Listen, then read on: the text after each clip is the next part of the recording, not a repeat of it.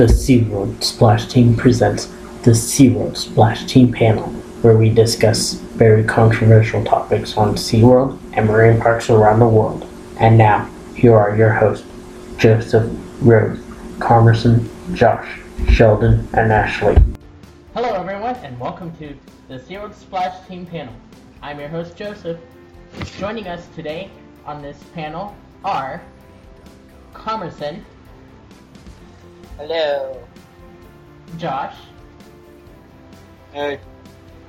Ashley. Hello. And Sheldon. Hello. So today we have decided to hit on some major topics in the cetacean world. But first, we would love to share each of our SeaWorld stories and how SeaWorld became a part of our lives. So Carmerson, take it away.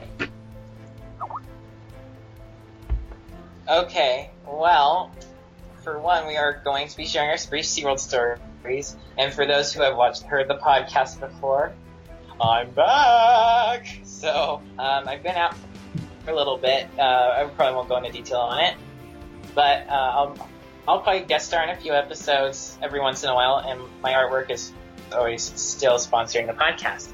As for the SeaWorld story, I'm going to start it off today with that part.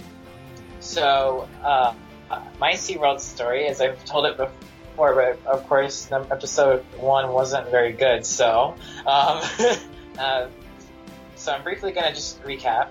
In 1999, I took my first visit to SeaWorld when I was 2 years old in San Diego, and I absolutely loved seeing all the pilot whales, the bottlenose dolphins, belugas, the sea lions, and the sharks, and even especially the killer whales when going, and you know, I grew really attached to it. And then since then, I started to wanting to get even closer to not only to nature, but learning about how zoological parks do these kinds of things to get people inspired to care about nature, which they inspired me to do. And I really did get inspired because I started reading books, like big books for adults with huge words, when I was 3 years old. And I soaked every bit of information I could gather in on animals, especially whales and dolphins, all kinds of animals, and then like how to work a theme park system, which was kind of a recent thing. And since 1999, I've been taking almost 100 visits to SeaWorld San Diego, and I hope to visit the other parks, and I've been able to make a lot of friends, like these special co-host here and the host of the podcast as well. And it's been a very special journey, and as well as interacting with whales and dolphins at the parks and really getting closer than ever before. So that is my brief SeaWorld story, and there you go. Thank you, Carmerson. And here is Josh with his brief SeaWorld story. Well, that was actually kind of on time because I just lost my signal, but just got back right on time. But all right, so oh man, where do I begin? I guess first time I went was probably in '03, and you know, like most people who actually know trainers and talk with them all the time, you know, I was mostly inspired just to work with killer whales. Like the fact that we can actually work with animals like that is just amazing, to be honest. So let me see here. Where should I begin? I guess my SeaWorld story would be probably around like 5th or 6th grade when I first went to SeaWorld camp. I started out kind of slow, but then I ended up having to get more into it with camp because I started getting back into it because I used to want to work somewhere else, and I remembered, hey, this place is cooler than I remember. Which, you know, I was kind of having dark ages back then because I didn't really know where I wanted to work, but then, well, a few trips to SeaWorld later, and boom, I just know I gotta work with animals. I mean, I know that it's kind of like my destiny.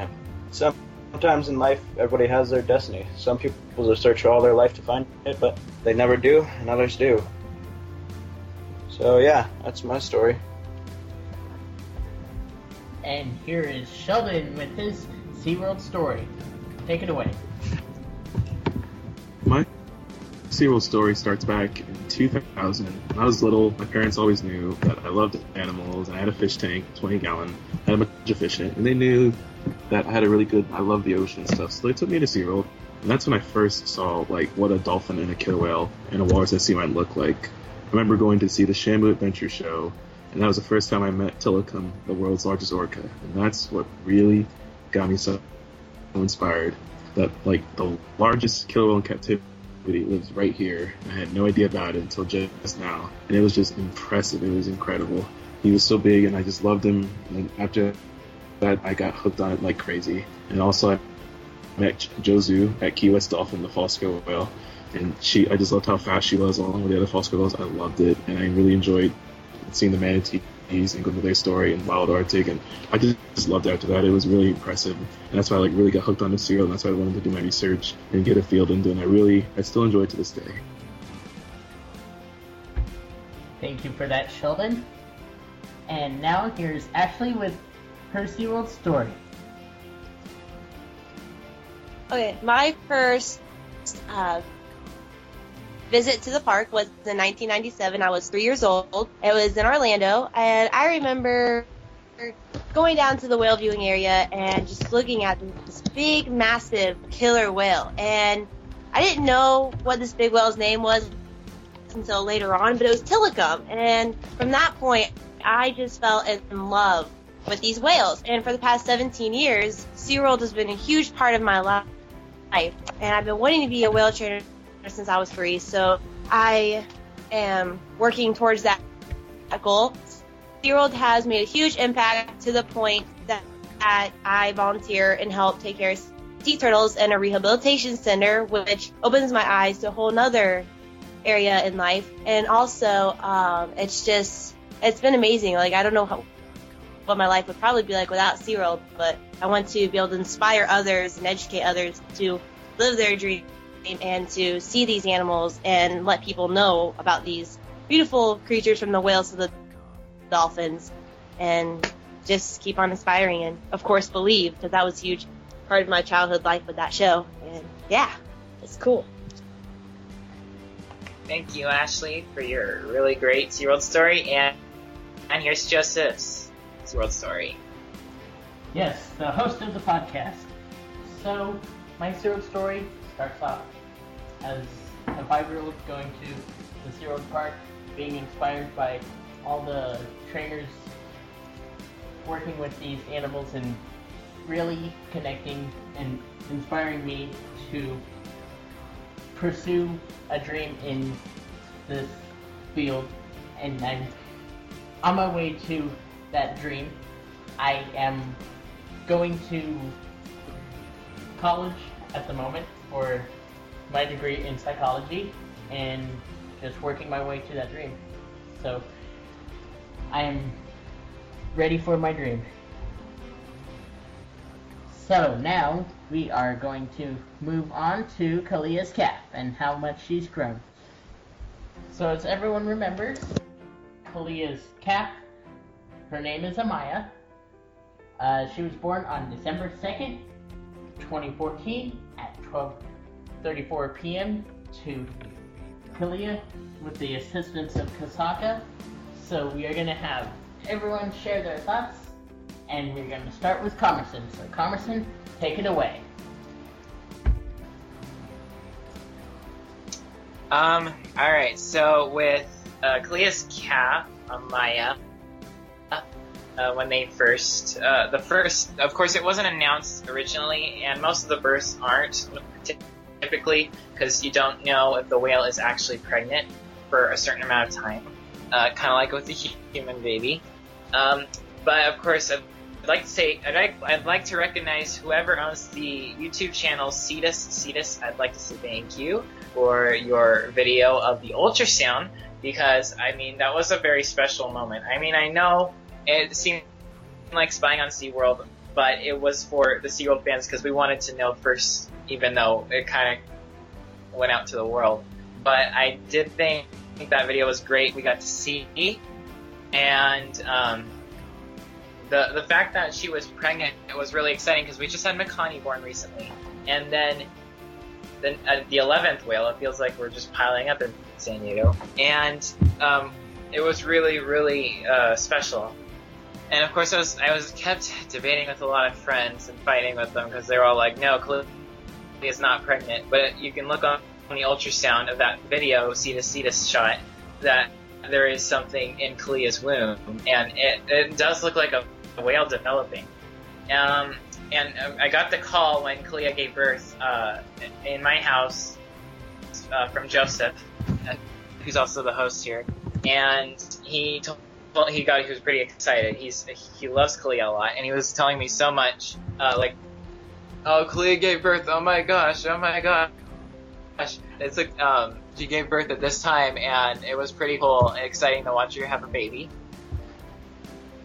And I mean, and then of course the naming contest was kind of stressful for me. I won't go into full detail, but Kalia's cat Amaya is adorable, and I can't wait to get to meet her. Alright, thank you for that, Comerson. And let's hear Josh's take on Kalia's cat Amaya. Take it away, Josh. Well, I was actually, I didn't check out any of the videos about the calves. What's it called when they do the, oh man, I can't remember that word. Ultrasound, yeah, that's it. I didn't see the ultrasound. I was just trusting on what everyone was just saying, so. I did look it up later, though. I found out. I actually was there 2 days before Kalia's calf was born, which is kind of exciting, but I'm like, oh, just 2 days away. Why did school have to start right there? But no, I was rather excited and extravagant, or I hope that's the right word to say. But yeah, no, I was actually rather excited, and we're going to have another whale to add to Blue World, and we're going to have more research to do on these amazing creatures, so I think it's going to be rather good. Thank you, Josh. And now here is Sheldon with his take on Kalia's cat. When I first found out Kalia was pregnant, my first thought in my mind was, who was the father? Which whale, like, was it Tillicum? Was it Keith? Was it Ike? I was trying to figure out, like, who was it? And then I found it was Yuli. I'm like, I was trying to think, that's interesting. I didn't know he was like a real beside his son in Marineland Antifights. But my other thoughts were, I'm really happy she's having a calf. I mean, she's in the best place possible. She has her mom, obviously. She has Corky, she has Orca, she has all these other experienced whales around, to be with her, to help her out. And so I figured she was in the best care possible. When I found out it was a little girl, I was like, that was pretty interesting. I was really glad that, this is Kalia's first calf. She's going to have a really good experience, and her mother's going to be there to help her out. It's also going to, help the pod grow and have another young one to raise and make a better future for SeaWorld and give them something to keep their hands busy. And at 11 whales, it's quite an impressive number. But overall, it was a really cool experience, and hopefully she takes part with her mother in shows and participates and grows and becomes a really beautiful young princess like her mother and her grandmother, hopefully. Yes, thank you for that, Sheldon. And now here's Ashley with her take on Kalia's cat. When I found out that Kalia was pregnant, I was really excited, and then once the calf was born, it was really beautiful and such a cute calf, and it was really exciting knowing that we have another calf born into the SeaWorld family, and also knowing that we get to watch this whale grow up and get to see what kind of personality she's going to have, and and just different personality traits and just all the amazing stuff that she has in store. It's going to be really exciting also for the next generation, and gets to have a big part with her. So it's going to be really exciting. I'm definitely looking forward to watching more and see how she grows. She's a really pretty calf. And yeah, it looks like her mama. All right, thank you, Ashley. My thoughts on Kalia's calf, when I found out Kalia had her calf, was very excited for Kalia. I got the information from Rose, our other co-host, who is not here tonight. she's doing research in the field. And I also got the scoop from Josh, our other co-host, who is here tonight.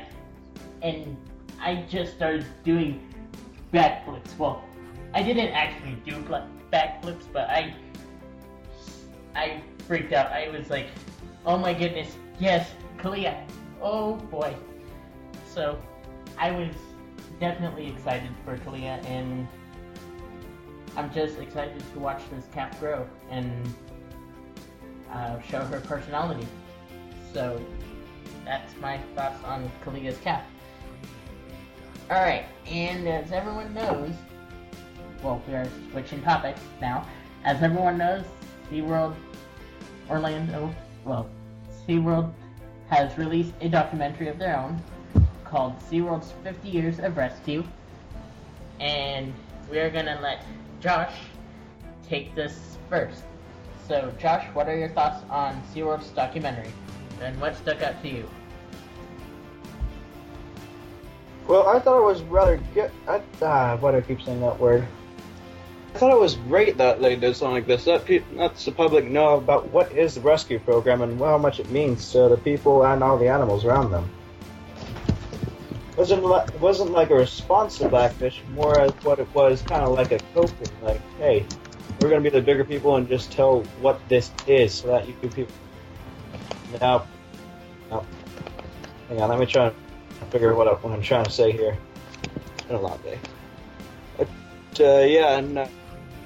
So I really liked it a lot. There was only one part I didn't see because of Wi-Fi, but other than that, I thought it was really good, and hopefully it should change opinions or add opinions to people.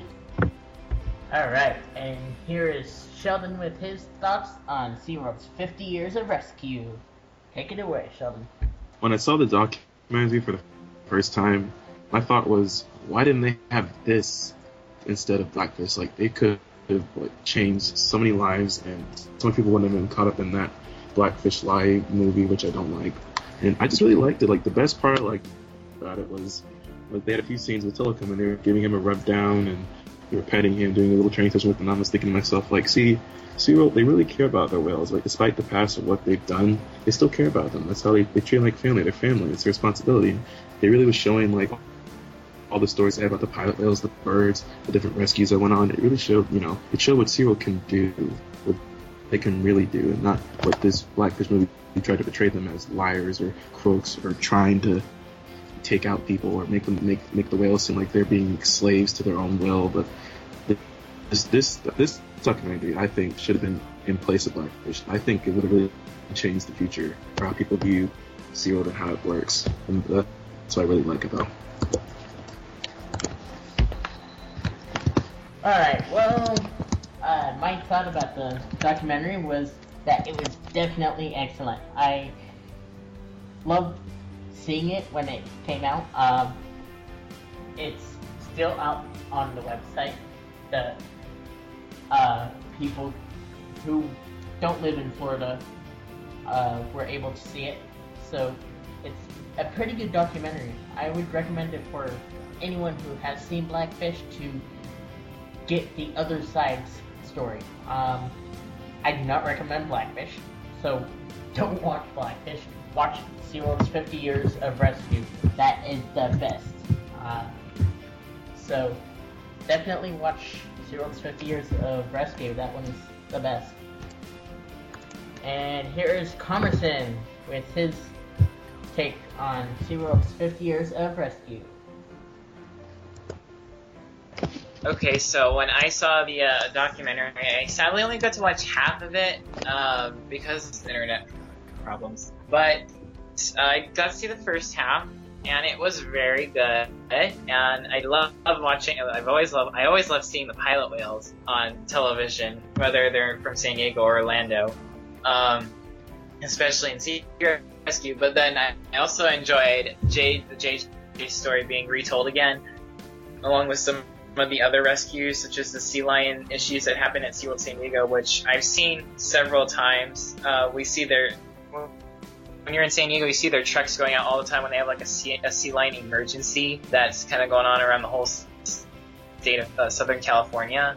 And the the fact is, even though SeaWorld is a mega marine theme park like Chimelong Ocean Kingdom, they do much more than that, and they want to do much more than that, like a lot of other zoos and aquariums.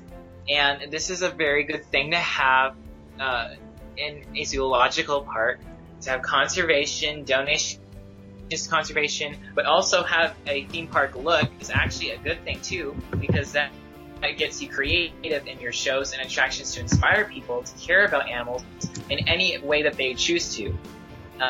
Whether or not designing like a SeaWorld park or a zoo, working with animals, like rescuing them, or even becoming a trainer. And even some people who couldn't become a trainer that work as, say, janitors or people who work at the cash register, they like to work at SeaWorld because they might have had that same experience that we had. And the SeaWorld documentary really highlights this very thoroughly, and it's very good. Alright, and here is my take on and here is Ashley's take on this documentary that SeaWorld has made. I really enjoyed and loved the documentary.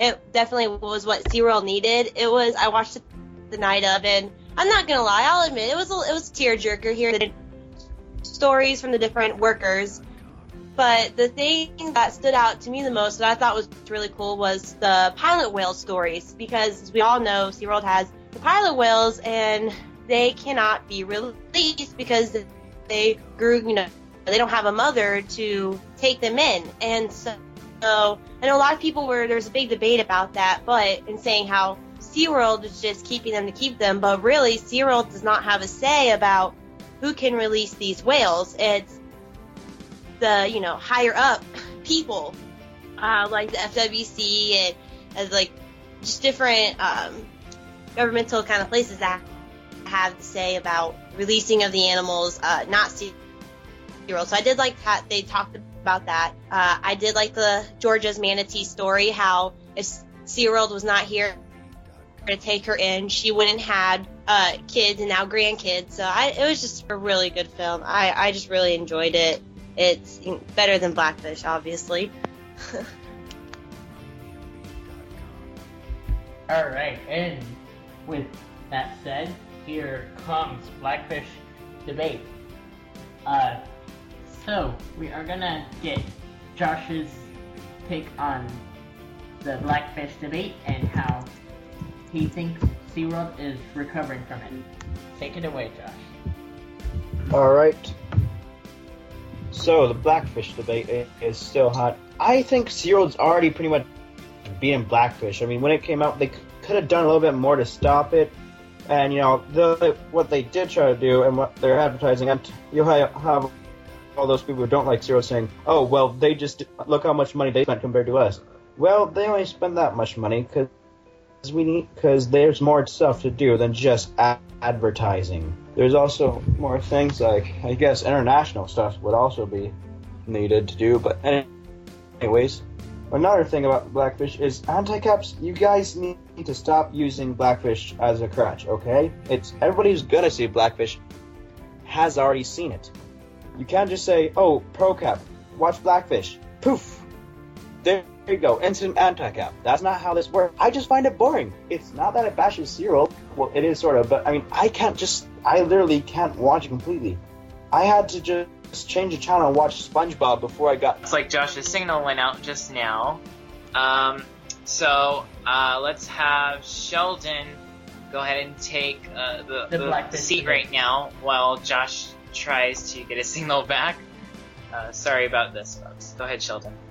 Well, once again, folks, we apologize. But my take on Blackfish is I was worried. And the reason I was worried was because I was worried people were going to get the wrong information and they'll start thinking all these negative things without doing their research and getting the facts right. Because we all know that Blackfish leaves a lot of key things out and has a lot of misleading information that can lead people that are naive and aren't thinking straight to pretty much believe anything they hear on the internet or the websites or anything on TV. So, but when I watched Blackfish and I watched the movies, and I watched the whole documentary, I was thinking, like, what was this woman thinking when she made this film? Like, was she trying to accomplish anything or make things worse, or did she even know the consequences from her actions or what was going to happen? But I don't know. The point is, it's a movie, it's a documentary that you can watch it and you can see all the flaws, all the mistakes. I obviously did not like it. However, when I did watch it, I did see some things that were like interesting. I'm like, okay, whatever led her to do this, or why did she use this or make this lie? And it just made me wonder. But overall, I was just very concerned that the wrong people are going to watch this, and people were going to start believing this stuff that isn't real because they believe anything on TV or what their friends say, some important idol or famous person believes in. And unfortunately, the wrong idea about SeaWorld be sent out to these people who have no idea anything about it. That's why I thought it was made. Like, it shouldn't have been made. It should have had at least the facts in there. That way, it had an open discussion, not just one-sided negative. It had more positive and negative. I would have been, more tolerant of it. But overall, not a good movie. Too many misleading facts, and unfortunately, some people now believe very wrongly about SeaWorld, and I think it's been a very unfortunate disaster in some other way. But it's unfortunate that people now believe that this thing is true, and it's not. Otherwise, it's kind of very sad. Alright, and now that we have Josh back, Josh, do you have anything else you want to say about the Blackfish debate? SpongeBob better, Blackfish sucks. Alright, thank you, Josh. And now, my take on Blackfish debate. Where do I begin? Let's just say, I do not recommend Blackfish. I believe SeaWorld is recovering from this. They do have the stronger upper hand over Blackfish. Blackfish, you really need to... Blackfish just really needs to go. Gabriella Copperweight, you seriously need to rethink your sources. So yeah, that's my... that is my take on this Blackfish debate. So now here's Comerson with his thoughts on Blackfish debate.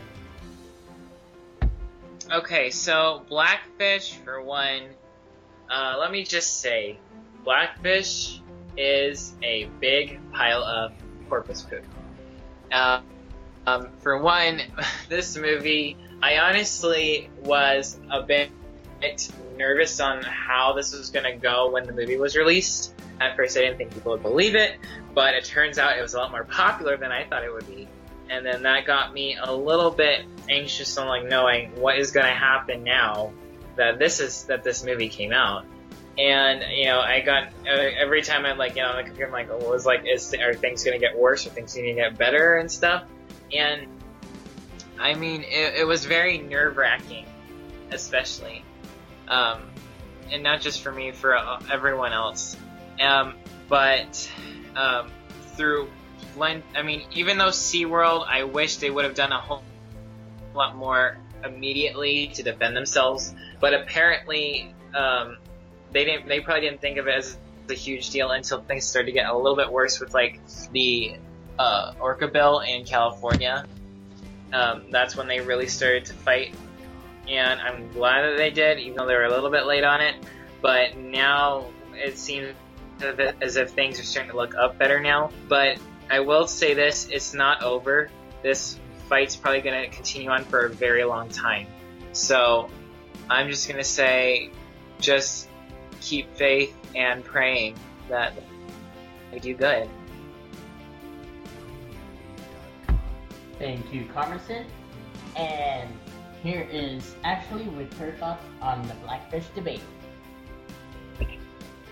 My thoughts on Blackfish. It's definitely a biased film with a whole bunch of lies. My thing is, I felt like it was disrespectful towards the trainer that we all know and loved watching growing up. I definitely felt like that right there was just kind of mean, we all thought, I mean, my first thoughts about this film was at first when I found out it was going to be about the whales and a little bit about Dawn.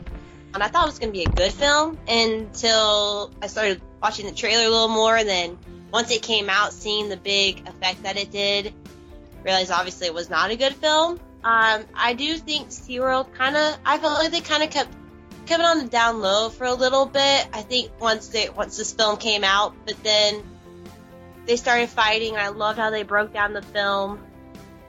Or basically they're fighting, like you said, it's going to be a fight for a while.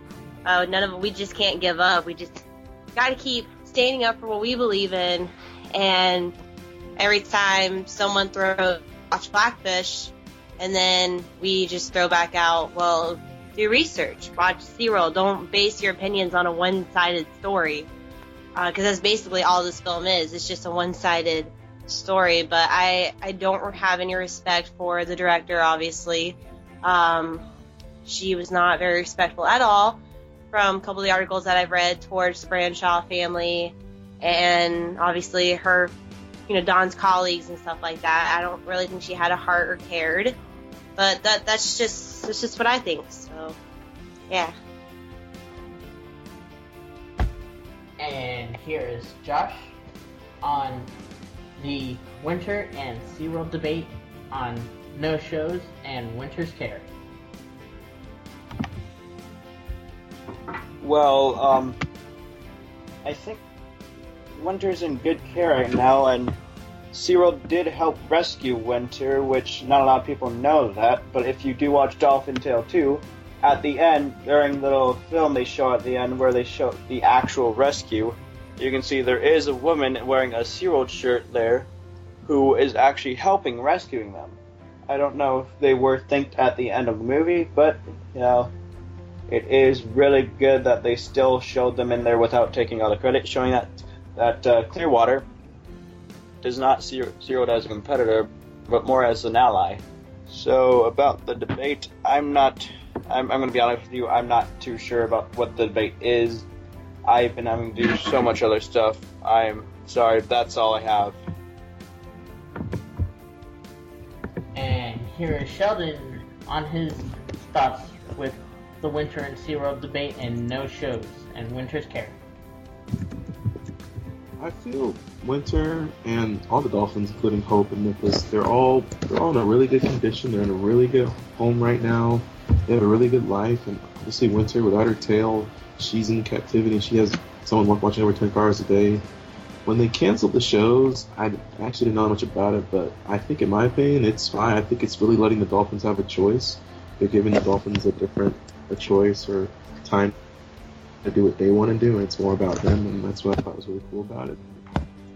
So I think everything for now is going pretty well for them. I think it's going great.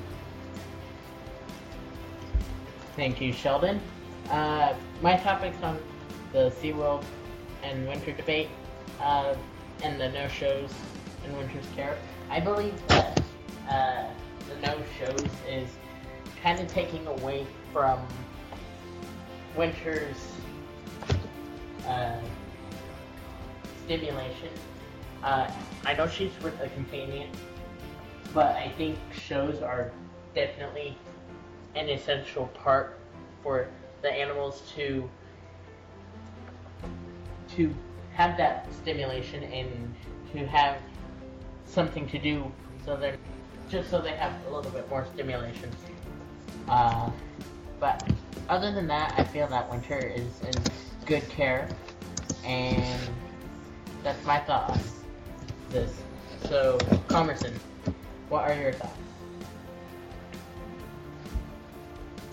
Alright, so for with Winter and the SeaWorld debate, of course, a lot of anti-caps are always worshipping Colorado Marine Aquarium for Winter's rescue, and yeah, they're responsible for most of it, but you also have to give credit to some of the other facilities like Harbor Branch Oceanographic Institute that helped in it, and then the Florida Wildlife Commission, and especially SeaWorld of Orlando, because and then some handicaps will say, prove it. Well, guess what? If you go watch Dolphin Tale, the first one, and then you watch the real footage at the very end of the movie of Winter's Real Rescue, look at what some of the rescuers are wearing. One of them is wearing a SeaWorld Orlando shirt, rescue team shirt, and of course they were involved with it. Now, with the fact that apparently not everyone knows exactly what this debate is about because it hasn't been going around as much, but as what this debate is that Clearwater Marine Aquarium, when it opens this new aquarium in downtown Clearwater, is not going to be doing dolphin shows anymore or training sessions. And it's going to get rid of them altogether. And honestly, this is a stupid idea. And they're not the first aquarium to actually consider this. The National Aquarium considered it as well. And it isn't a very, this is just a ridiculous thing. The only reason that they're doing this is because that they got all afraid of blackfish when it came out, because it's attacking the biggest marine theme park industry, and it kind of just ties in with it. And then Clearwater Marine Aquarium was also scared because they're a small aquarium and they had issues before trying to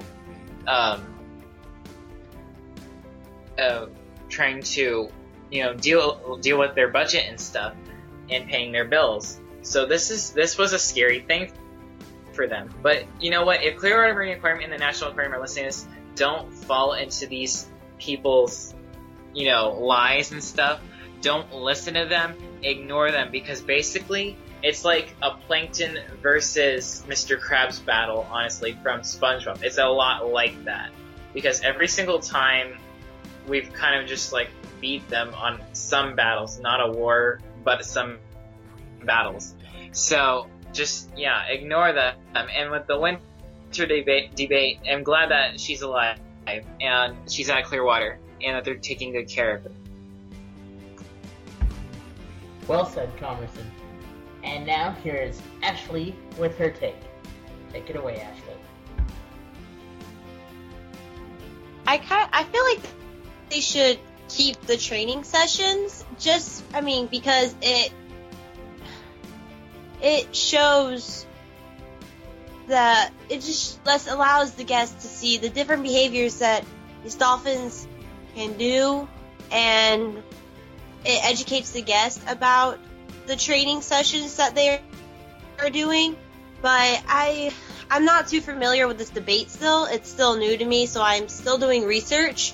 But they could keep the shows. I don't think there's anything wrong with that, but I don't know. I mean, it's kind of hard to say or to really say much, just because, like I said, I'm not too familiar with this debate. I'm still researching, so I apologize. Thank you, Ashley. And now moving on to rehabilitation, release, and captivity. We all know NOAA has final say on who's released and who's kept in an aquarium when it comes to quality of life. For example, Winter or Lolita being put in a sea pen. So Josh, what are your thoughts on this? My thoughts on rehabilitation and release from captivity and wild. If they're wild and if they're from it, I believe they'll be able to make it fine. If you have 5 whales from the wild and you have 5 and 2 of them are, no wait, let me rephrase that. If you have 5 whales, right, and 2 of them are from the wild, 3 other whales I believe would have to stay in captivity for the rest of their life, because they were born in captivity. That's where they were born. They won't know the skills because they were born here. They're going to learn the skills they need to survive here. But the ones that were born in the wild, I believe it might take a vigorous time of rehabilitation, but I believe that they will be able to make it fine in the wild after quite a long time. So now then, putting Loretta in a sea pen, I don't really know if that would do much, because there have been people who will go and just cut the wires and releasing the animals. Now, where that might be good to some people, we don't know how that's going to behave. She'll just be off on her own and probably end up dying because, as you know, killer whales need to be in a pod. You can't just release one single whale into a sea pen because that's not how this stuff works. It needs to be released with a bunch of whales from its own pod. That way it can socialize and have more ability. If they were to expand the tank, that would be much better, because she would have more space and she wouldn't feel so cramped, I believe. Now, there are dolphins, I believe, there, right? Yes. Okay, I'm going to take this, right? Yes, there are. There are some white Yeah, signals. so I believe that, I don't know if she gets along with them well or not, but if she does, then that would be like kind of just removing her from a kind of a, cheap pod where they still are able to communicate, but you're taking her from where she is now, which, although it is cramped, it's one of the places she knows the best, and you're putting her into a place where she's probably never even been to in that area. You're releasing her.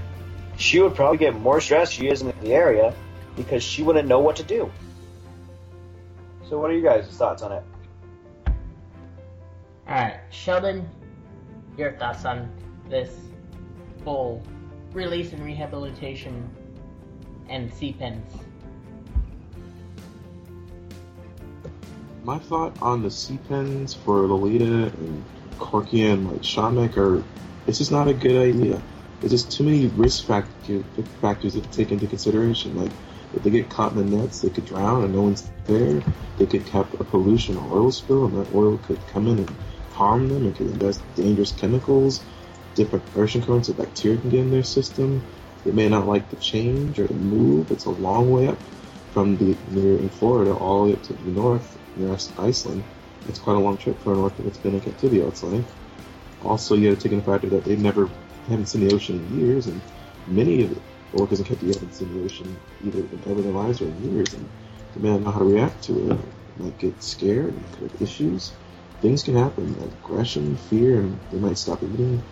A lot of things can happen, but this is not a good idea. I think where they are, I'm not saying some conditions are okay, but where they are now, it's with human care, 24-hour watch, a good health program, so they're better where they are right now. Thank you, Sheldon. And now, my thoughts on this whole thing with the sea pens is definitely not a good idea. We all know how it turned out with Keiko. Not really successful. Now, to those who think Keiko's release was successful, it was not. I suggest picking up Killing Keiko, and plus, if he did release Lolita, it would just be another book called Killing Lolita, but it would be titled Killing Lolita. So we do not want to go down that path again and see another whale lose its life in the wild. So I definitely think these whales are in the best top care, and that they should continue doing what they are doing to care for these animals on the note that they are doing it.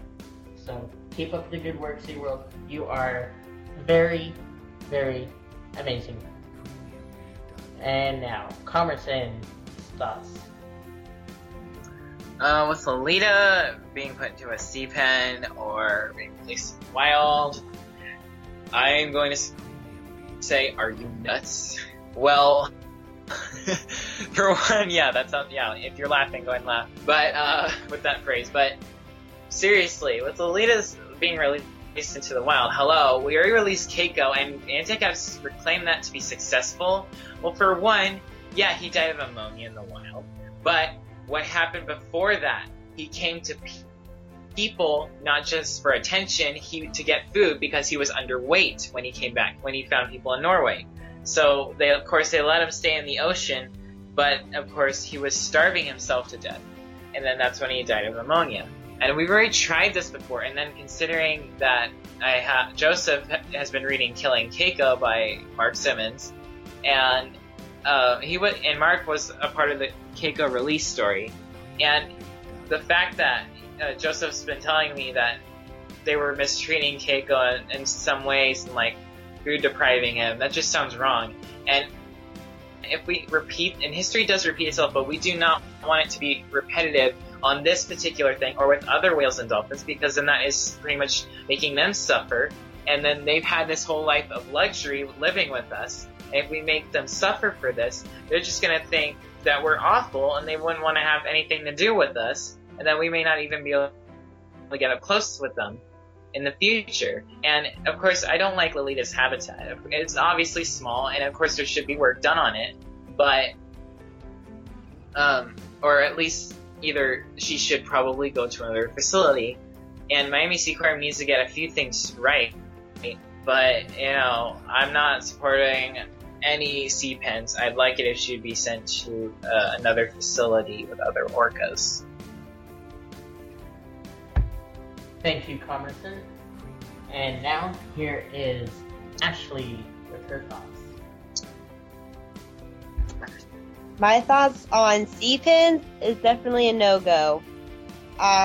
Pretty much a lot of you guys nailed it, but basically, yeah, I mean, history repeats itself, and we don't need to see Lolita die in a sea pen. I mean, like I said, I don't necessarily agree with what the Miami Sea Aquarium has her by herself, but at the same time, it's kind of hard, because it's like, well, we either keep her there, or we put her in a sea pen where she might last a year or less.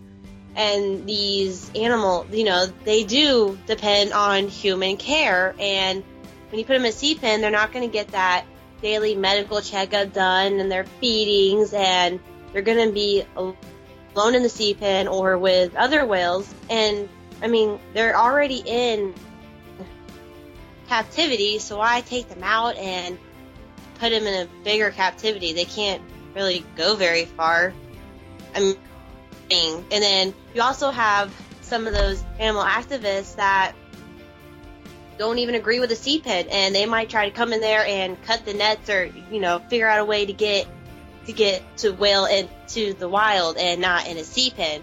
It's just not. There's just so many issues with pollution and oil spills. The animals could be trying to rip up the net. It could cause so many problems, and then you would still have to hire people to care for these animals at a sea pen. That's what someone was telling me when we were talking about this. And why waste the money and do that when we've already got people like us that want to care for these animals and want to get to see them up close and interact with them.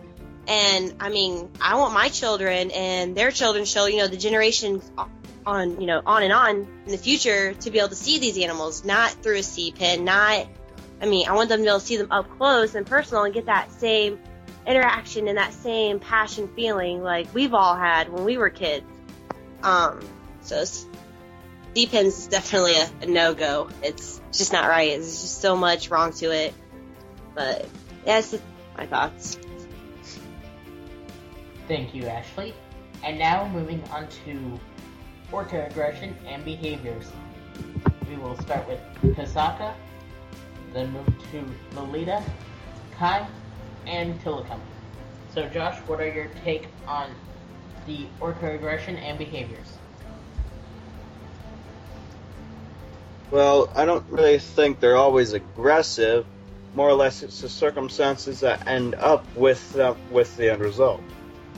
Like how you hear, it's them becoming psychotic because you're in captivity. That's not it at all. You've got to remember, these are I believe they're can be up to 12,000 pounds or somewhere around that area. But these are 12,000 pound precise killing machines.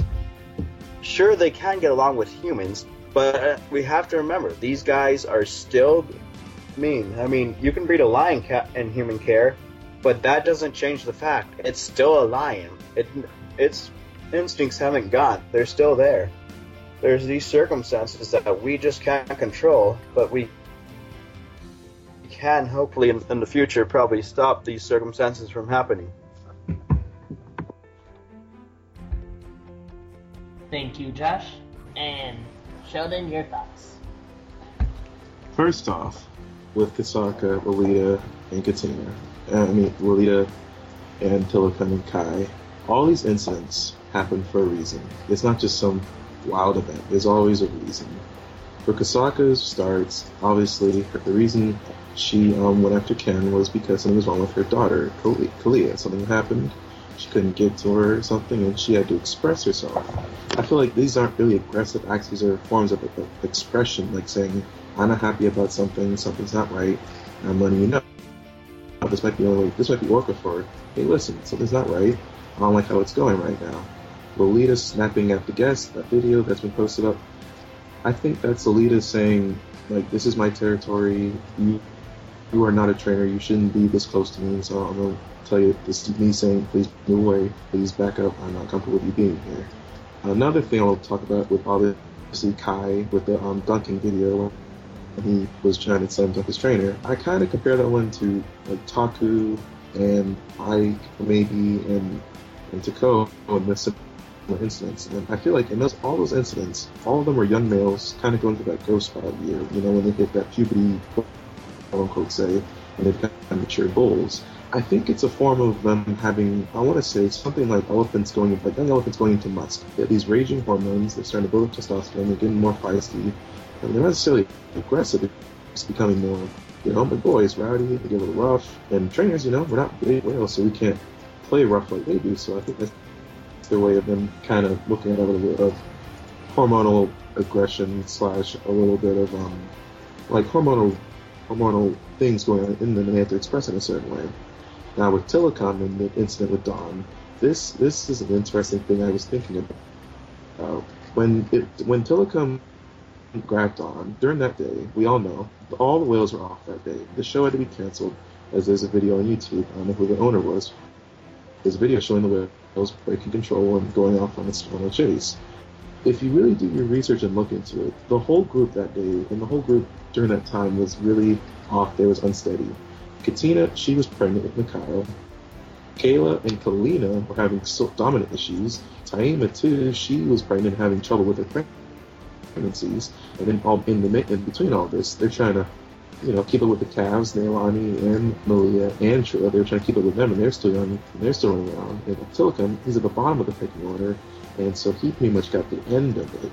And considering Telecom's past compared to other bulls like Kai and Kito and Yuli, like, his path was a lot more complicated than the other bulls. That's probably why he was a little more unpredictable and maybe somewhat psychologically a little damaged back then. And unfortunately, it might have led him to snap, and the whole group being stable, they probably led to the ending of Dawn dying, obviously. So you can't really blame Telecom for that aggression. It was a whole big factor, and unfortunately, Dawn was in the wrong place at the wrong time when it happened. Seeming how it was just unfortunately, there were just too many things going on, and unfortunately, something happens. And being Telecom, coming from a park that the females didn't like, and wasn't in a great situation, and he was bullied, and coming to Orlando, and the girls still don't really like him that much. He probably felt really. Who knows what was going through his head? No one knows exactly that day what was going on, but I'm sure the whales knew something was wrong, and obviously something was wrong. And unfortunately, that's why Dawn's no longer with us, because something went on that day. We don't know who or what, but that's my theory that something internal with the entire group system was wrong, and that's what led to the incident. And that's my take really on what Orca aggression is really all about. It's more of emotions, not really actual aggression. Thank you, Sheldon. My take on this, I definitely think that Kasaka was definitely trying to get to her calf, Kalia. Lolita, I do not know much on that, so I won't go into much depth on Lolita's aggression, but for Kai, it was definitely, like Sheldon said, it was him being a teenager. Not all teenagers are gonna behave. He just was having that hormone kick in, and Telecom, also, like Sheldon said, is at the bottom of the pecking order, so yeah, not Telecom's fault. So we need to stop blaming it on Telecom because it's not his fault. And so yeah, that's my thoughts on the orca aggression. So, Carmison, what are your thoughts? With orca aggression, for one, this is a huge topic that Blackfish is always getting into and stuff. And I mean, like, with their subtitle, or like their, you know, like the title that they have in the movie that comes with the main name, it says, do not capture what you can't control. Well, then they're kind of just making this whole situation sound like it's Jurassic Park, because, and we all know it's not, because for one, we haven't had a major situation where the animals go around at, let's say, like Busch Gardens eating people. And Busch Gardens is a sci-fi film. I mean, Jurassic Park is a sci-fi film. Pardon me. Yeah, I went too fast. But Jurassic Park is a sci-fi film. You have to know that. And for one, orca aggression is not a constant thing happening with captive killer whales. Of course, they get angry like we do in the wild and in captivity at some points. Especially like if you see the whales fighting, like there was this one time in 2011 where Ulysses and Orchid were fighting during One Ocean segment, and once they were done fighting, they split ways and they went to opposite ends of the show pool, and they didn't even want to be around each other, and they just sat there doing nothing because they were probably really mad. And I think there was another incident in 2013 where, again, Ulysses and Orchid, but this time they got Ikaika into the fight. They both of them, I don't know what happened, but the both of them started fighting, and then they swam backstage as fast as they could, and then Ikaika just took off after them. I don't know what happened there. I don't think we'll ever know what's going on through their heads unless we ever learn how to speak, you know, killer whale and stuff. For one, just because they're in captivity doesn't mean they're automatically aggressive. It's like with the tiger.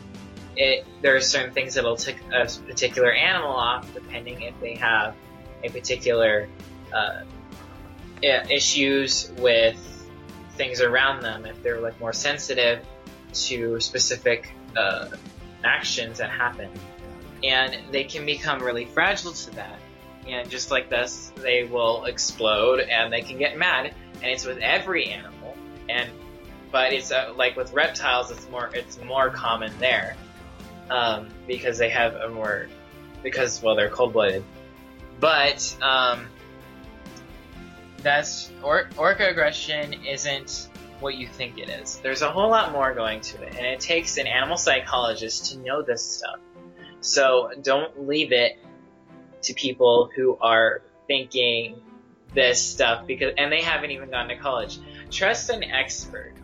I mean, a real expert who's done animal psychology. And I'm not saying Lori Marino because I don't think she honestly is a full expert. I think she's just giving her opinion half the time. So in fact, the SeaWorld killer whale trainers are, one of their requirements is one of their preferred subjects in college to do is animal psychology. So you can go ask a trainer. And that is my take on orca aggression. Thank you. And now here is Ashley with her thoughts on orca aggression. Yeah, a lot of you guys nailed it, but they are wild animals. And just like in the wild, they're going to do the same exact thing they would do there in captivity. So it's nothing different. Like these people are saying, like, oh, it's because they're in captivity, they're aggressive. No, they're not. It's just, they're wild animals. What do you expect? Kind of sounds like they're a lot like humans. Like when we get mad at each other, they get mad at each other. So it seems pretty normal. I mean, I'm majoring in psychology right now, so I'm really excited when I get to the point to where we dive deeper into this kind of stuff, because I would love to know about the animal psychology and the behaviors and just different stuff like that. But really the only aggressive that I know familiar with would be Tilikum, and I think he was just off that day when that incident happened with Don. I mean, we can't say for sure, but I mean, my I guess my thought is, I don't know for sure, but I just wonder if maybe something happened that day. I mean, I know, like y'all said, they were off that day, but with him, I wonder if it was that, and it could have been maybe, I don't know how good their memory is. So I'm wondering if maybe a flashback or if something triggered him to think about something that happened in his past, because we all know his history, that maybe triggered him to go off, and it was just, I mean, I don't want to say bad timing, but it happens. Stuff, accidents, stuff. I'm not saying it's just stuff happens. Accidents happen. I mean, it's neither one's fault. I mean, you're dealing with a wild animal, so it's just, it's kind of a hard subject to talk about for me anyways, but yeah, I'm sorry I'm not being so clear right now. It's a very hard topic to talk about right now, at least. Not a problem, Ashley. Alright. And now, Taiji captures Russia and Chimelong. Ashley won't be speaking in this one because she's still doing research on it, but she will do the best that she can. But here is Josh on the Taiji captures Russia and Chimelong. Well, the dolphins captured in Russia. No, you can't really capture any dolphins in Russia. What am I saying? Unless there's some sort of a land. They do capture dolphins in Russia. Really? Yeah. What kind of dolphins? I'll figure it out later. But anyways, the ones in Russia, we can't really touch that stuff or tell them to stop because that's out of our country's lines. That would be like trying to tell Mexico, hey, you're part of Spain, even though they've already not been part of Spain for a while. You can't really do that because there's already other stuff in place. There's bunches of laws, and like Russia's actually going to listen to some American who's like, you guys should stop capturing whales because it's bad. They don't need to. Their people can tell them that if it's bad. I mean, sure, we'll do breeding, but if we ever need to, they're doing it. I'm not approving it. I'm not disapproving of it. I'm feeling mutual on their subject. Now, about Taiji. I would prefer if Taiji tried to fix their standards, though. Shortening the season, trying to make it to where not that much stuff gets killed. Where if it is part of their culture, I can understand. But the world's evolving, and if they're going to keep on one tradition and not evolve, this is not going to be good for them. Eventually, something could happen. And I don't know what that something is, but already you've seen the people from Whale Wars. They're already giving them a hard time. Who knows how long it'll take before they're faced with more stuff. Back to you, Joseph. Alright, on to Sheldon on the Taiji capture Russia and Chimelong.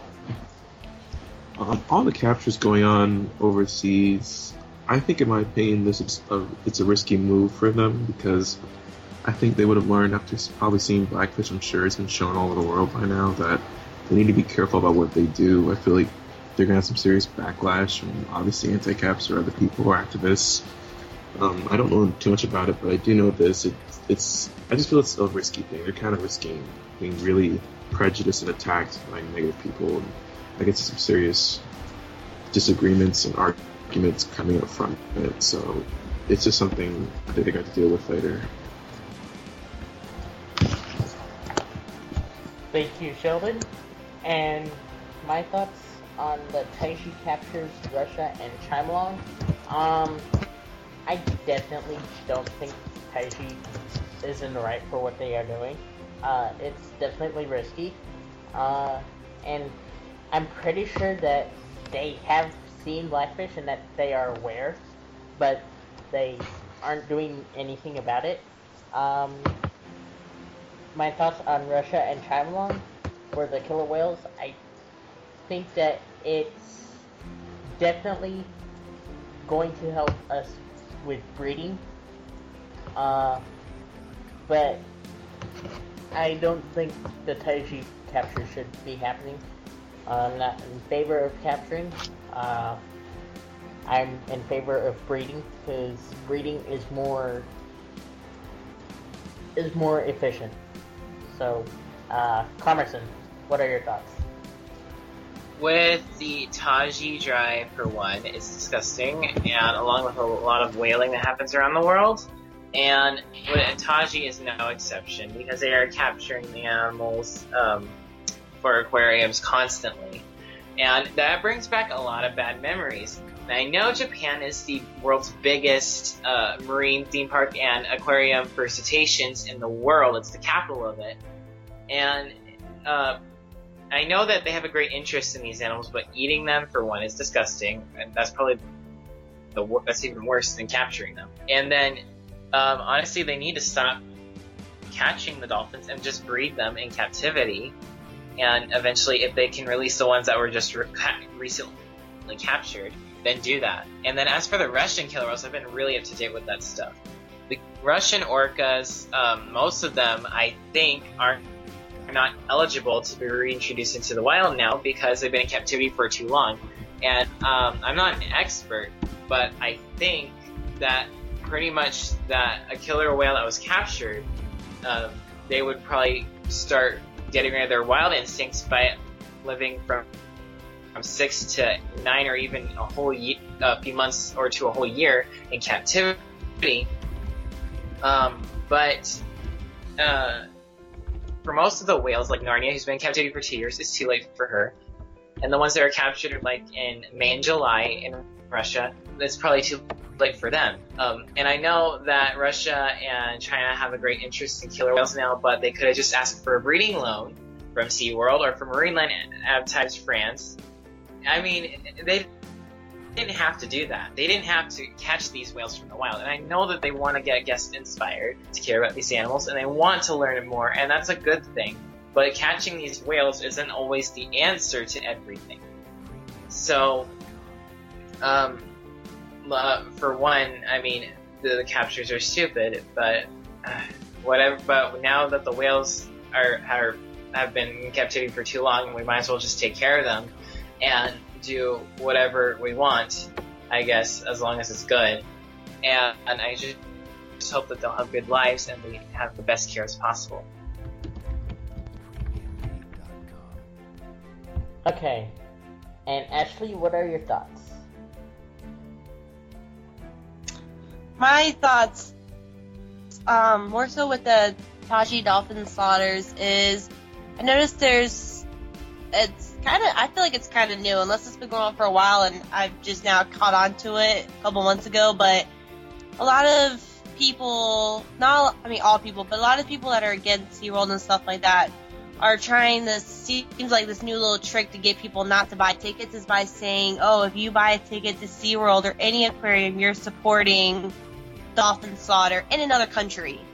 And we have nothing to do with that. I mean, SeaWorld is not, they're against dolphin slaughter. We have dolphins at SeaWorld and they're Atlantic bottlenose dolphins, so I don't really understand why people keep saying that, oh, buy a ticket, it goes towards dolphin slaughter, when really, you buy a ticket to SeaWorld, it goes towards conservation and research funding to help animals and keep them in the best care as possible, and towards conservation in the ocean and not dolphin slaughters. I mean, it just doesn't make sense. Like, why would SeaWorld want to, I don't understand why people think that SeaWorld wants to be a part of a dolphin slaughter when they own or have animals. That's just my short little thought about it, that a lot of people are throwing that out there, and it's just not true. So. Thank you, Ashley. And now we are going to talk about the Blue World Project. Let's see. Yeah, Project Blue World. Sea pens, or details versus sea pens, pros and cons. Moving Lolita versus Shuka's SeaWorld move. And Keiko's rehabilitation, long-term care, and age of release. So, Josh, what is your take on Blue World?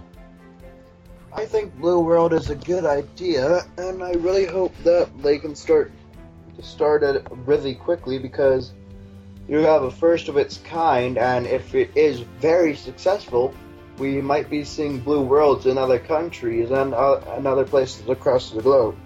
It could change the whole world's view on killer whales because now we're going to see them in an even bigger environment. It's going to look more natural. I've heard there's going to be a little rock area that's going to be, I believe, like maybe 5 feet deep for the whales. But I believe, was it like, which whale was it? Orchid or Kitsaka? One of them was I don't remember what. One of them was a killer whale who did that. So it's going to be interesting because.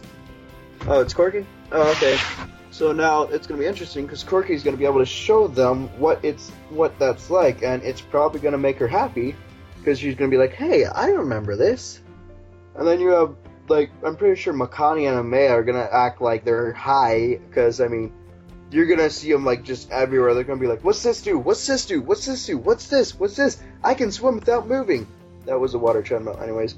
But, yeah, no, I'm pretty sure Makani and Amaya are going to just be thrilled and be so ecstatic when they find Blue World because you got basically it'd be like letting 2 kids out on their own at Disneyland and they just giving them limited spending. So yeah, I believe the other whales are going to like it as well.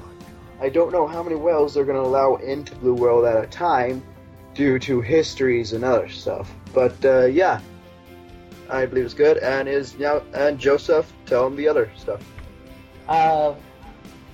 What are your thoughts on moving Lolita versus Shuka's move to SeaWorld? Any thoughts on that, Josh? I actually cannot give you any thoughts on that because I have not researched that yet. Okay. So Sheldon, your thoughts on Blue World? The Blue Whale Project, this is what I think. Honestly, I feel like we're watching history in the making. This is like the first of its kind for killer whales in the entire world, and killer whales in captivity in the entire world. This is a first. This is like pretty much watching a presidential election all over again. And I feel everyone at SeaWorld is going to really benefit from this. This is going to be pretty big. This has got to be like, it's like getting it's like pretty much watching USA getting discovered all over again, becoming a nation. Everyone's going to like it. I think Tilly's really going to benefit from it. I think also it could open up an opportunity for like other whales, say Kiska, Lolita, Shamek, to actually be able to come to SeaWorld and there actually be room for them to come.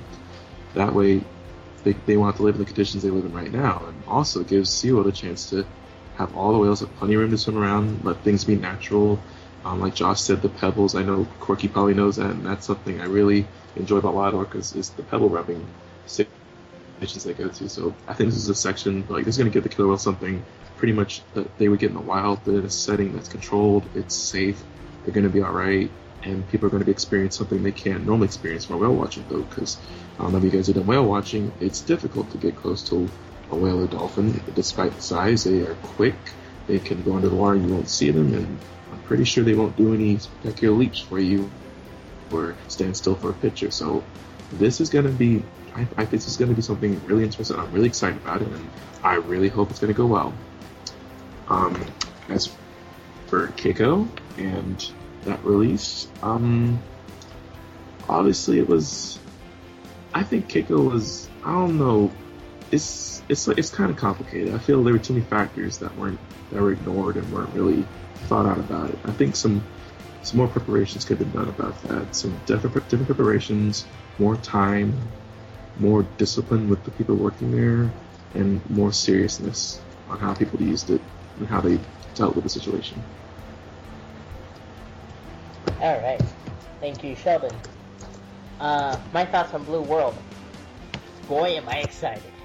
I cannot wait to see these whales go in and just start loving it. It'll be fun and amazing to see. My thoughts on Keiko's rehabilitation, not good. Just like Sheldon said, there was a lot of things that were ignored. I'm not going to go into too much detail, but they should have done better with Keiko and the rehabilitation. As for Lolita's / Shuka's move to SeaWorld, I think it's awesome that Shuka is with her own kind now. And she gets to be with other killer whales and act like a killer whale. So it's definitely good for Lolita to be with her own kind, or not Lolita, I mean Shuka to be with her own kind. And I hope Lolita gets moved to SeaWorld, hopefully. Carmerson, your thoughts on Blue World? Let me just say for Blue World, the day that was announced, I got my wisdom teeth pulled, so I was getting those shots injected into my mouth. All I could think about was Blue World, so that was a good sign. When Blue World came out, I was rather impressed with their efforts. I was astonished on how tall the viewing windows will be. They will be 40 feet tall, and you're looking up and you see killer whales looking down at you or swimming through kelp forests and coastlines that mimic their natural environment, and that just sounds so spectacular. It's like, why couldn't we have done something like this before? And now that we're learning about new details about Blue World, such as the trainers are going to be, when the trainers are going to be doing training sessions with the whales, they're going to be hidden in underwater viewing windows at a guest site, so you won't be able to see them from above or below the water. And they will be giving them cues, and they'll also be using the underwater tone system to train the whales, and they'll look like the whales are performing behaviors on their own like they would in the wild. And then the water treadmill that Josh mentioned, that's a special invention which they could have invented earlier, but they did now, and this is a great addition to it. Good luck, Chanel. And then with also the new educational techniques and new technologies that'll be used for it, it's going to be very spectacular.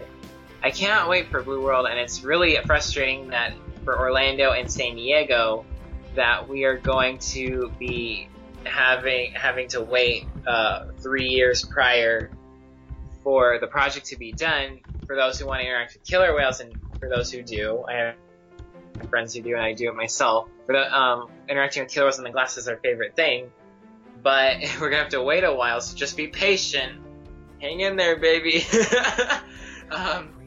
for that new project to be done, and I can't wait. Oh my gosh.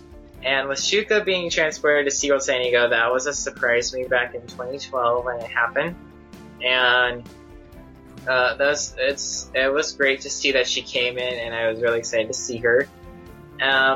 Versing her and Lolita being transported, I mean, Shuka is in a great place, and she was born at Marineland in France, and Marineland, of course, is a good friend of SeaWorld. And they chose us to go ahead and take her in for a little bit. And I say, thank you, Marineland. I don't know how to say that in French, but thank you. Alright, and Ashley, your thoughts on Blue World? I am so super excited. When the announcement came that day, I was a very, very happy girl. I'm a little upset though that Orlando is going to be last. It's killing me. And then also knowing that we're not going to interact with the whales for a while. That's going to be hard.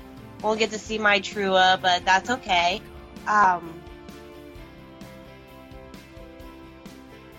But I was just told that we were going to be last, so I don't know if that's true or not. They said Orlando was the last and San Diego was first. I don't know. I read that from an article, so I don't know if that's true or not, but really hope we're not last, because that just makes it even more exciting. But I like how it's going to look like a natural environment to them. I'm really excited to see, and I'm going to be very curious to see how the whales take it in. Like Josh said, they're probably going to be like very curious, wondering what's this do, what's this, and what's that, just looking around. But I'm very excited. This is something that is needed. It's something that's been worked on for a long time, before Blackfish came out. So I just can't wait. It's gonna be really exciting and just a new adventure.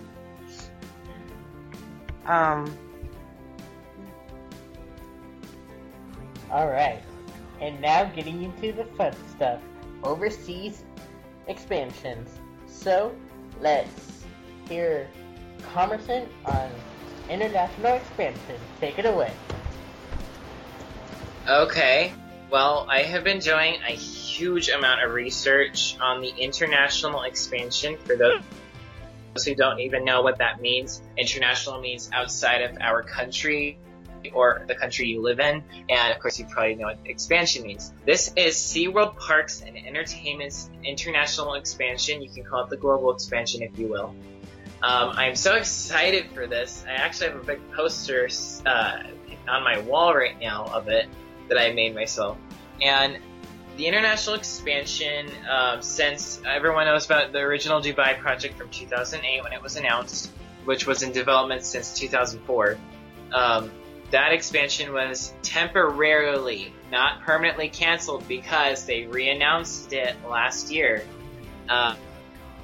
that they would be doing it in the same spot, in the same city, in the same country again. But they didn't give any details if they're going to be redesigning the island specifically. I'm always up to date with this, and I'm constantly looking for new clues and details that I can possibly find to learn about this expansion. And I've also learned now that our expansion is not just going to go to Dubai, it's going to go around the world. And we already know that they announced which countries would be getting not just SeaWorld, but their whole family of parks. Russia, China, Asia would include Singapore, Malaysia, Indonesia, India, and the UAE, which is where Dubai and Abu Dhabi is at. And they did mention Abu Dhabi might get a SeaWorld as well as Dubai. And then there's possible SeaWorlds for Singapore and Malacca, Malaysia. And possibly maybe even 2 or 3 for China, because it's a huge marine theme park area. For other parks like Aquatica, there's actually quite a few Aquaticas I'm getting word on, and one Discovery Cove in Dubai, and then possibly a Sesame Place and a Busch Gardens in Abu Dhabi. And the international expansion is going to be spectacular, and I hope to visit every single one of those parks in the future when I get older, along with my friends here who are co-hosting. I'd like to invite them someday to come with me and we can all take a trip around the world. But real quick before I finish up on this topic, one of the biggest topics that I get questioned about with a lot of people is that they're afraid that favorite Kilros are going to be transported to another park. Well, yeah. I mean, you can't argue with that theory because it's happened before. Yeah, let's say Laurel Parque, because that's the best example we have for this. Laurel Parque transported 4 of our whales out of our parks, SeaWorld. And of course they're going to do this for international expansion, but it's not going to just happen all of a sudden. It's going to happen gradually when we have more whales and stuff in our facilities. So you don't have to worry. And if you are scared that your whales are going to leave, well, I know the feeling about that. I'm sorry, it might happen. It's a good chance. But trust me, it's like they'll just be going over there for 10 minutes and they'll come back someday to, be a part of our SeaWorld family here in the States again. And you don't need to get scared. It's alright, we'll get through it. Hang in there, baby. But be excited for SeaWorld, because this is a huge opportunity for them to be invited to other countries and expand. Thank you, Commerson. Josh, what are your thoughts on this? I'm excited for it. I can't wait for it. Sheldon, your thoughts? My thoughts, I'm really excited. I'm hoping for something new, exciting, new whales, new dolphins, maybe new generations of orcas. I'm a little worried that my whales are going to be, some whales might be leaving, but if it's like a parent with their child going to college, you'll see them again. But otherwise, overall, good thoughts, positive thoughts, hopefully for something new, something interesting on the way there. Thank you, Sheldon. I'm very excited for the international expansion and cannot wait to see what's in store. Ashley, your thoughts? I'm excited to see what's in store. Excuse me. It'll be interesting and exciting. I am a little worried about the animals, but I mean, it's just a little bit of worry. I just and they've got the best care and best plans possible. So yeah, it's gonna be really exciting and interesting. Alright, and now we are coming to our final topic, folks. So, our final topic is on SeaWorld and Orca Conservation Project, which includes drones and whales. So, while we wait for Josh to regain his signal, Sheldon, what are your thoughts? I think this is a really big step, and it's showing how far SeaWorld's come and what actual research is really going to go into wild killer whales. And I think it's really going to show people, give them like a really good inside look into killer whale life, more than what SeaWorld offers as, during the shows every day. So I think this is going to be cool. I'm really interested in going to use the drones. Maybe they might find out something completely new. Maybe discover different languages, how to interpret languages, or maybe something useful they can use back up in captivity or in the wild, or explain some hidden mysteries. Why do certain whales do this? Why are there different types of killer whales like transients on offshores and residents? Might discover a whole new entire orca type, maybe even a new species. We don't know, but it's definitely going to be a helpful tool.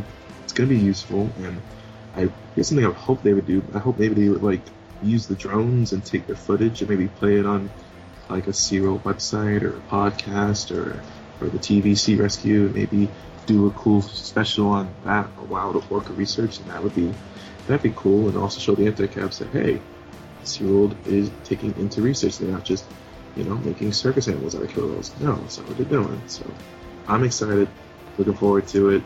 Maybe they can use this for Animal Planet, National Geographic, who knows, but something positive. Otherwise, very good. Alright, Josh, what are your thoughts for the Orca Conservation Project and the drones? I actually have not heard about the drones yet. Can you fill me in on them really quick? Basically, they are using drones to study the whales out in the wild and see the whales from an aerial point of view. Alright, well that sounds actually really interesting. I'd love to see how that's gonna happen. So is this owned by SeaWorld or is this owned by somebody else? It is owned by SeaWorld. Oh, it is? Oh, great. So now that everyone knows what it is, especially the viewers, who I didn't even know what it is till I heard about it now. But anyways, this is actually sounds really interesting because now we're not just having to take out research boats and go 7 months out to just study killer whales to publish 5 minutes of research. No, we're actually going to do really good, and we're going to get information that everyone's going to use. And oh my gosh, it's almost been 2 hours. Wow, your turn, Joseph. Alright. I definitely think that this whole thing with the drones and orca conservation is a very good step for SeaWorld, especially with studying whales out in the wild too, because they are very, very good with getting information, so I definitely applaud SeaWorld for this. Comerson, what are your thoughts? Well,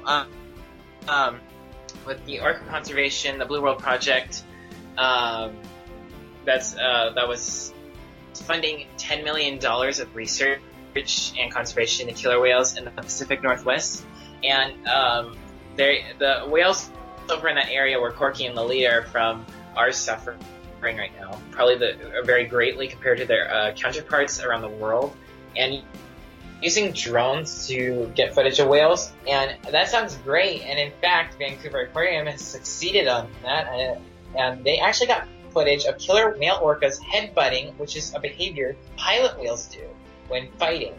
And this is a very interesting behavior because we've not seen it in killer whales before, especially in the resident population. And the fact that they're headbutting possibly for dominance in the social hierarchy for the males, because they're in the lower social hierarchy of the pod, this is an interesting insight into their everyday lives. And I'm really hoping that we can all learn something totally new, and maybe one day we can learn about how their language works, and maybe we'll even talk to them one day, because I'd love to talk to a whale, only if we could like get in their pitch range. But this whole idea of getting new research for killer whales is very cool. Alright, and with that said, anyone have any final topics before we all close out on this very exciting podcast? Stay peppy!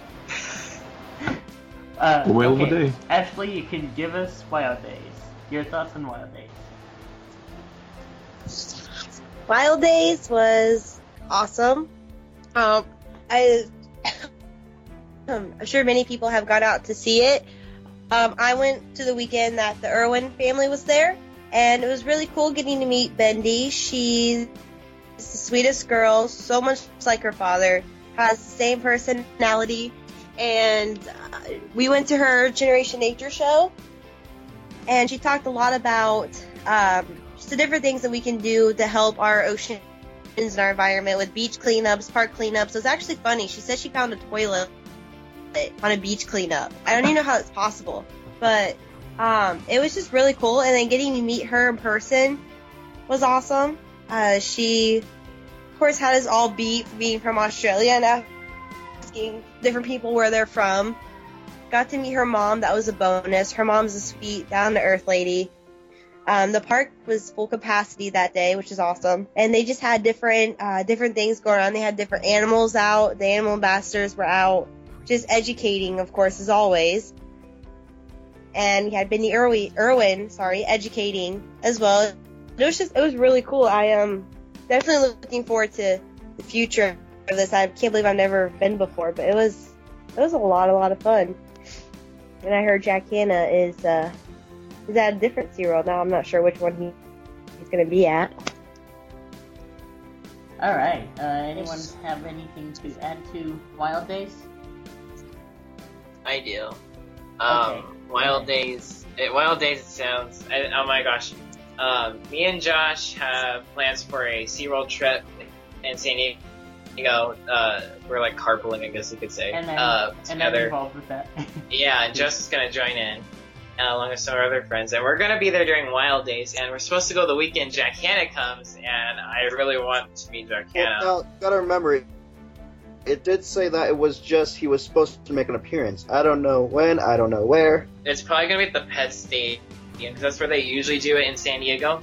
I don't know what time it is, but dude, we're going to do that with Shamu that day, so... Yes, and they have times, of course, for the Wild Days shows in the Pet Stadium. So it should say. Get there early. Yep, get there early. And the Wild Days is going to be so much fun, especially in Orlando when they do the pilot whale pre-shows, even though the whales are kind of going in and out, forming in Blue Horizons now. It's still good to do pre-shows and get guests, knowing about like what is their story. And even on Sea Rescue makes it better. And it's fun. Well, don't you guys worry about having to go there early. I'm a world-class sprinter. I'll get us. No, I'm just lying. I can just run fast. Let's do with the Irwin show. Up on my shoulder. Alright. With the Bendy Irwin show, had we not had our VIPs, we could not have. So it's definitely something you want to get there early for if anyone's going to Wild Days out there. Yeah, we'll definitely get there early. Alright. So, as we close this podcast, we just want to say thank you for listening. We know it's a long podcast, but this was a special podcast. So we hope you tune in for the next podcast to come. And from all of us here on the Splash team, we thank everyone for joining us. And Carmerson, what would you like to say? You can run, but I'll still be in your nightmares. Bye. Sheldon? For all you out there, never stop believing and have a whale of the day wherever you are in this great blue world. Josh? Oh, I really want to go last. Okay. Ashley? Yeah, just have an awesome day, and remember, keep on believing and accomplish your dreams in life. We believe. Yes, we believe. Okay, and Josh. Hey, what about you, Joseph? Okay, until next time, splash you later. Alright, now I can do it. Okay. Remember, find your story, and once you find it, never let go of it. And also, we'll see you next time in the Soap Zone. Remember, if you want to share any of your favorite SeaWorld stories or memories, please call or text the SeaWorld Splash Team 407-900-5309. Once again, that is 407-900-5309. Or email us at SeaWorldSplashTeam@gmail.com. Thank you, and we'll splash you later.